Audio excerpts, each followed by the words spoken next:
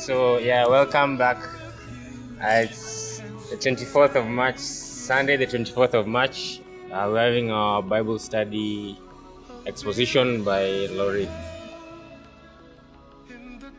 This week we're doing Psalms 9. I will read through it, then we'll chambua it afterwards. Verse 1. I will give thanks to you, Lord, with all my heart. I will tell of your wonderful deeds. I will be glad and rejoice in you. I will sing the praises of your name, O Most High. Verse 3. My enemies turn back, they stumble and perish before you. For you have upheld my right hand and my cause, sitting enthroned as the righteous judge. You have rebuked the nations and destroyed the wicked. You have blotted out their name forever and ever. Endless ruin have overtaken my enemies. You have uprooted their cities, even the memory of them has perished. Verse 7. The Lord reigns forever. He has established his throne for judgment. He rules the world in righteousness and judges the people with equity. The Lord is a refuge for the oppressed, a stronghold in times of trouble. For those who know your name, trust in you. For you, Lord, have never forsaken those who seek you. Verse 11. Sing the praises of the Lord, enthroned in Zion.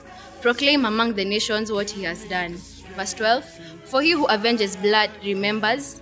He does not ignore the cries of the afflicted. Lord, see how my enemies persecute me. Have mercy and lift me up from the gates of death, that I may declare your praises in the gates of daughter Zion, and there rejoice in your salvation. Verse 15. The nations have fallen into the pit they have dug. Their feet have caught in the net they have hidden. The Lord is known by his acts of justice. The wicked are ensnared by the work of their hands. The wicked go down to the realm of the dead, all nations that forget God. Verse 18. But God will never forget the needy. The hope of the afflicted will never perish. Verse 19. Arise, Lord. Do not let mortals triumph. Let the nations be judged in your presence. Strike them with terror, Lord. Let the nations know that they are only mortal. I was going through these Psalms, like for verse 1. I'll start from verse 1. I will give thanks to you, Lord, with all my heart. I will tell of your wonderful deeds. What gripped me, or what came to my attention, was that part of, with all my heart. I will give thanks to the Lord with all my heart. I will tell of your wonderful deeds. It brought to my attention of how we worship and how we praise. Is it just because we praised him, uimbe tu? Ama you're doing it from a place of understanding and a place from within your heart, not just because it is something you're going to do every Sunday or a chore or a task, but something your whole entire being is thrilled to do so. From your heart, you give thanks to God. You worship from within. Anybody else wants to add on verse 1 and 2? As she said, with their whole heart, we should take an example of kids, how wakiwa Sunday school, how they just sing, there's nothing holding them back. There's that's why Jesus said that the kingdom of heaven belongs to such, because when they say Jesus loves me, this I know, you feel it. That is, I'm sure that's what this guy is saying, that with their whole heart tell of his marvelous works. Something else that I saw was in verse 6. Endless ruin have overtaken my enemies. You have uprooted their cities, even the memory of them has perished. Now, my roommate and I were discussing this verse about our enemies. Who are our enemies? Are they beings? Are they people we know? Are they spiritual beings? What are they? What are these enemies? For me, I thought of my enemies as beings, things we're battling with spiritually, not just physically. And I thought that if God is there, if his presence is there, even the memory of them has perished. As in, God is fighting for us. Yani, there's a time itafika that you remember, I used to go through these things. There's a time I was broke. There's a time that I used to suffer like this. Because God is present there, he's fighting for us. The time that the memory, it will be a distant memory that you were afflicted sometime. Yeah, it is not going to last forever. That was very encouraging for me. Verse 9 stands out for me. When my version says, the Lord will be a refuge for the oppressed and a refuge in times of trouble.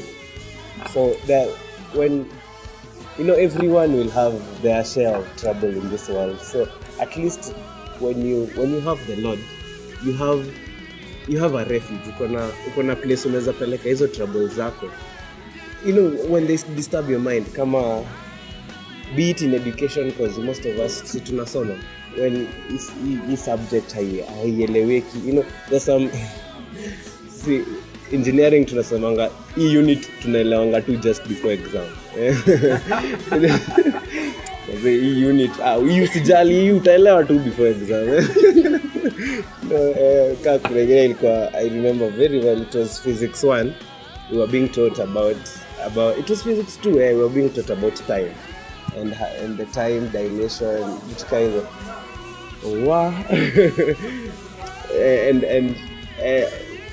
well, most of us passed.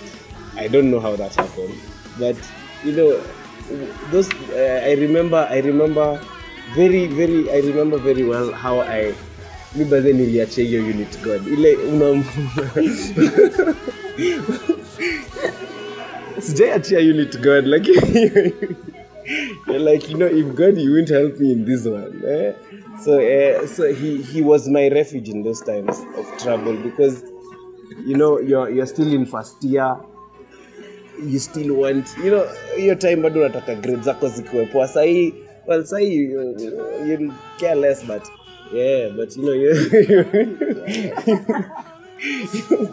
and so he was a refuge for me, and I find that I relate to that a lot. I want to pose a question to you guys. In verse 8, it says, he rules the world in righteousness and judges the people with equity. My version says equity. So do you think that God judges people in different ways? Like, wewe atakujudge in this way and mwingine? Because equity ni like tukisimama mahali, like you want to see over that barrier. Malkia may not see, Wachol ataona, but if you give Malkia a stool, both of them will see. That's equity. So do you think God judges us also in the same way, with equity? In my opinion, God judges actually people according to how much he has given you and how much authority rather, according to where you're placed, where you're placed spiritually and something like that. Because you understand that someone who's not saved, someone who got saved today, a newly born person is not in the same level with you, sort of spiritually, because this is someone who's it's like a newborn baby, someone who's still growing, who needs a lot of counseling and everything. But then God looks at your understanding of him to decide how he is to judge you, because your understanding of him is a little bit different from such a person, and so he judges you according to where you are with him. It's like this parable we were reading some weeks ago about these servants who were given talents. They were not given equal talents, but when they were coming back, God was not looking at you who got more than who. He was looking at what you were, how much you worked, what you had to achieve what you have. So I'm thinking of it from that perspective. Yeah, and that's why I'm saying that, in my opinion, God actually does judge people differently depending on where you are in the kingdom and how, where you are in your relationship with him. Yeah, I concur.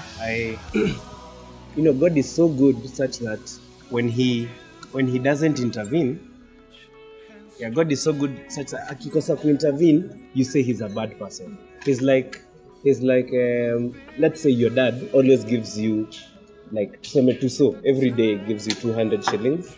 Then this one day akuwe hajevunja ile thawa alikuwa nayo, so akwambia wewe usijali, wewe just go to this sina. You start saying that your dad is bad because hakukupatia. You see, like, my view of God is like he's so good such that sometimes when he doesn't give us what we want, because maybe it's not the right time or something, yeah, it makes us feel that Nikama God is bad, and it's not right because he's so good, in my opinion. Also, I was reading something this week, a book called Jesus MD, and a situation where, like, kwa ward rounds, round anaweza wambia, there's the consultant, then there's a registrar, there's an intern, then there's a third year and fourth year such. So the consultant, he will ask a question to the intern and expect him to know more, or to the registrar and expect them to know more compared to the swali atapposed to the third year. So I was thinking of God in the same way, of how a situation where there's a newly born Christian and someone who has walked in faith for a very long time or has had a relationship with God for longer, kuna what God will expect more of them compared to this newly born Christian. Yes. And also now, another verse that got to me was Psalms chapter 9 verse 13, where it says, Lord, see how my enemies persecute me. Have mercy and lift me up from the gates of death. Now, my question is, what is death to you guys? Is it death, the physical death? Is it spiritual death? What would you say? Okay, how I interpreted it myself was in death of spiritually. You know, in Acts chapter 17, verse 28, it says, in you I have my living and my being. It says, what? Let me just check. In you I live and have my being. So in other words, being in Christ and in God is where we find our whole purpose. Life bila purpose, bila, you know. So I felt like in God is where we find life, we find our purpose, we find life, because death. So someone else can tell me what they think of. What is death to you? Is it just the physical dying, which can also be true, or is it spiritual? Is it emotional? To me, for Christian, death is not the physical death, because we are spiritual beings. These bodies are just a form of courage. They are what hosts our souls and our spirits, but we are not meant to look at death as Christians from the physical perspective. Death is, for Christian, is spiritual. It's not physical. So when this verse says that you who lift me up from the gates of death, David is not talking about now when he dies, God is going to atakuja amfufue, like fufua his body. He's saying that when he reaches a point where he feels dead spiritually, he doesn't feel like he has anything to live for spiritually, God always revives him. Yeah. Yeah, well, I think he's talking of the whole spectrum, because there are times where he was chased. There are times where he was chased by enemies. There were times when he felt low. And when you look at death, I was watching a documentary and they were saying that death is like, for a person to die, they need to have lost all hope. For example, it was a case on these chronic diseases, on how a doctor gives you like 6 months, then you end up living 10 years. There was a story where a guy was given 6 months, then he came back 10 years to find that all those who had given him 6 months dead. You're getting like those the guys who gave him 6 months to live are not there to see him alive 10 years later. So and because he had, to me, when you lose, death is a place. Death is a place of no hope. So I think he was talking about the whole spectrum, from physical to spiritual. Something else. I think we're just jumping from every verse to here. But okay. Tulikuwa pia we chambuad this chapter jana with my friend. Then we did also verse 12, where it says, he who avenges blood remembers. He does not ignore the cries of the afflicted. Then she reminded me of Psalms 56 verse 8, where it says, our every tear, God knows. What does it say? It counts. Record my misery, list my tears on your scroll, that they are not in your record. And God knows each and every tear that falls from. What kind of God do we serve for real? As in, wow. Every single tear that falls from our face, from our eyes, He knows. And that gave me so much encouragement. Like, God ako hapo in those times where you feel like you are alone or you're crying and you're groaning. It also reminded me of when Clem was talking about, I lie on my bed and groan and my cries. Then in some other, you can Romans, some Hebrews or something, it talks about how the Spirit intercedes. He's like the intermediate. He interprets our groans to God. Yani, whatever we are crying about, our wordless groans, He is like interpreting them. It was like God is there, the Spirit is there, even in those times where we don't know. We're just feeling heavy in our hearts, we're just crying. He's there interceding for us, and He hears. So that was very, very encouraging on my part. So, I will be highlighting something on Psalms chapter 9 on the end. So the verse goes like, arise, O Lord, let not man prevail. Let the nations be judged before you. Put them in fear, O Lord. Let the nations know that they are but men. Selah. So Selah means, I think, internalize or take a moment to think about what you read. I read this verse and I had highlighted it this year recently. And I was thinking about how the reality is we are never born with the fear of God. And for a lot of people, you grow up without it. That's the reason why the world is as it is right now. So like, you find that there are a lot of situations where man has prevailed and he's just taken he's had his own way. You know, like even our current nation and its leaders and whatever is going on. And even us, even personally in myself, like there are a lot of times when I want to have my own way. And I do not care whether whatever decision I make affects my relationship with God or God in any way.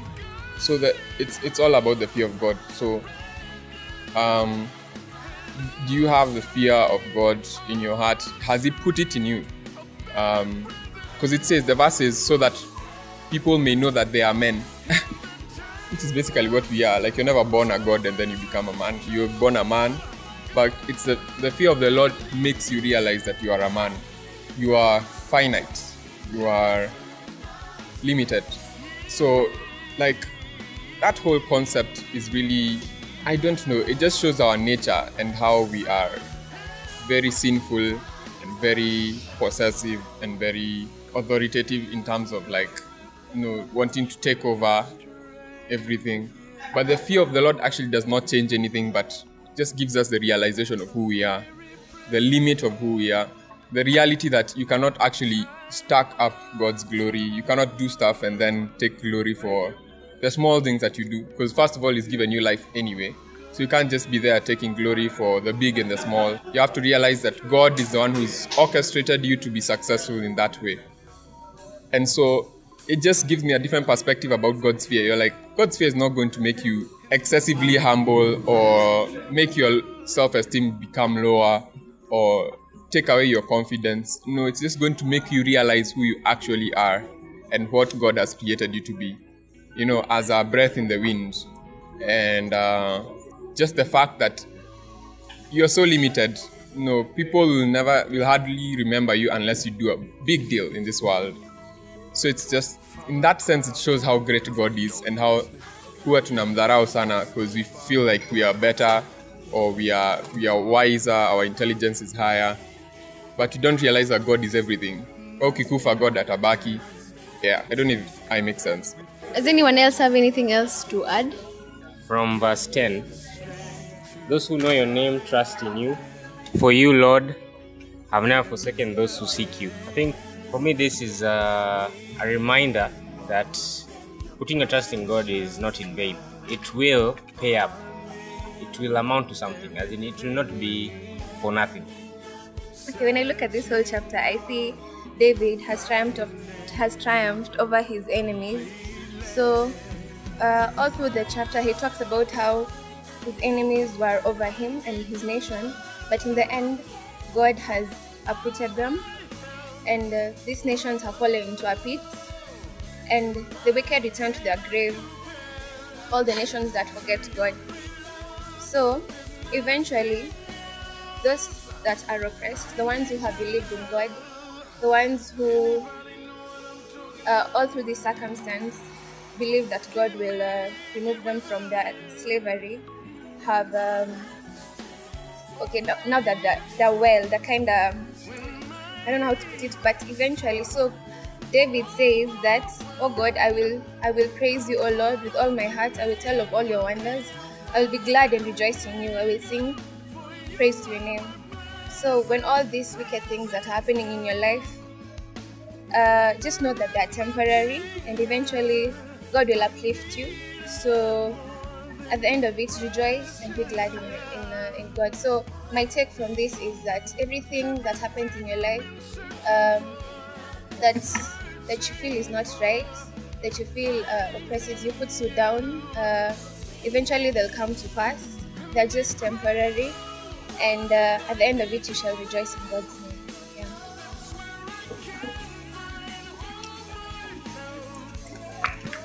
I've just remembered something from verse 2 as Amy was talking about rejoicing and being glad at the end of oppression. Okay, I will sing with joy. Good News Bible says, verse 2, I will sing with joy because of you. Because of you. I will sing with joy because of you. And I remembered that happiness is because of happenings, as in circumstantial.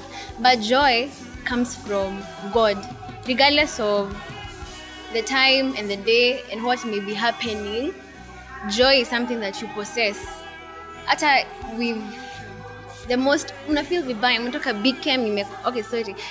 Umetoka from an exam room with a hard paper, for me. Anyway, but you still feel good. You say, thank you, Lord, because I knew this, because I did. Niko na idea hiyo paper ilikuwa nini. You see? Yeah, joy is not circumstantial. Okay, verse 15 to 18. The nations have sunk in the pit that they made, in the net that they hid. Their own foot has been caught. The Lord has made himself known. He has executed judgment. The wicked are snared in the work of their own hands. Selah. The wicked shall return to Sheol, all the nations that forget God. For the needy shall not always be forgotten, and the hope of the poor shall not perish forever. Well, I was trying to extract a thought from these three verses, and I think when I was coming in, Watson was talking about verse 18, right? For the needy shall not always be forgotten, and the hope of the poor shall not perish forever. This to me comes as an encouragement, because sometimes it seems like justice is not served appropriately, and to the poor and to the needy, justice, it's like it's not always being served. That's how they always perceive it. And but it always encourages us that the needy are not always forgotten by God, of course, because God is our only refuge, and David illustrates this a lot throughout his psalm. And you see, one thing, there's nothing as dangerous in mankind than having a hopeless life. One of the things that leads to depression nowadays is lack of hope. Hope nakwanga imeisha, and when there is no hope, apparently one starts to think, what's the meaning of this life? And here it says, and the hope of the poor shall not perish forever. That sometimes hope may dim, may fade away, but we are being encouraged that through God, our shield and our strength, it shall not perish forever. It shall be renewed, and in him we can find strength and all that. And for God is always the judge, and he executes the injustice, as he has said in the verse 15. He has executed judgment. The wicked are snared in the work of their own hands. So that's what I've learned. It's true, everything that you have said is valid. However, I find it very interesting that in this case, God, the attribute of God is that He's a righteous judge, and His judgment is final. It cannot be changed, and He deals with it in mercy. And I find it very interesting that David at this point in time says, "Have mercy upon me, O Lord, consider my trouble which I suffer. For them that hate me, though thou liftest me up from the gate of death." Remember, David was a very troubled soul. As a king, his own children were busy trying to garner interest from the people to kill him, dethrone him. And yet he's still able to see a point of rejoicing because he knows God is his defender, because God is the righteous judge. And whatever judgment God makes on these people is because it's not because he deserves it, but because he knows that God is his God. And because he accepts God as his God, God finds favor. He finds favor. He bestows favor on David just because he chooses God over anything else. He's a sinful man, but he chooses God at all times. And so he says that he is my defender. He is the one who restores. He's the one who will judge rightly before me. And this is what I find very interesting. He will still see goodness in his trouble because he has God at his back. Yeah. I think that's all I could add. The others you guys have repeated over and over. So that's for this week's exposition, Psalms 9. Be blessed. Thanks for listening in.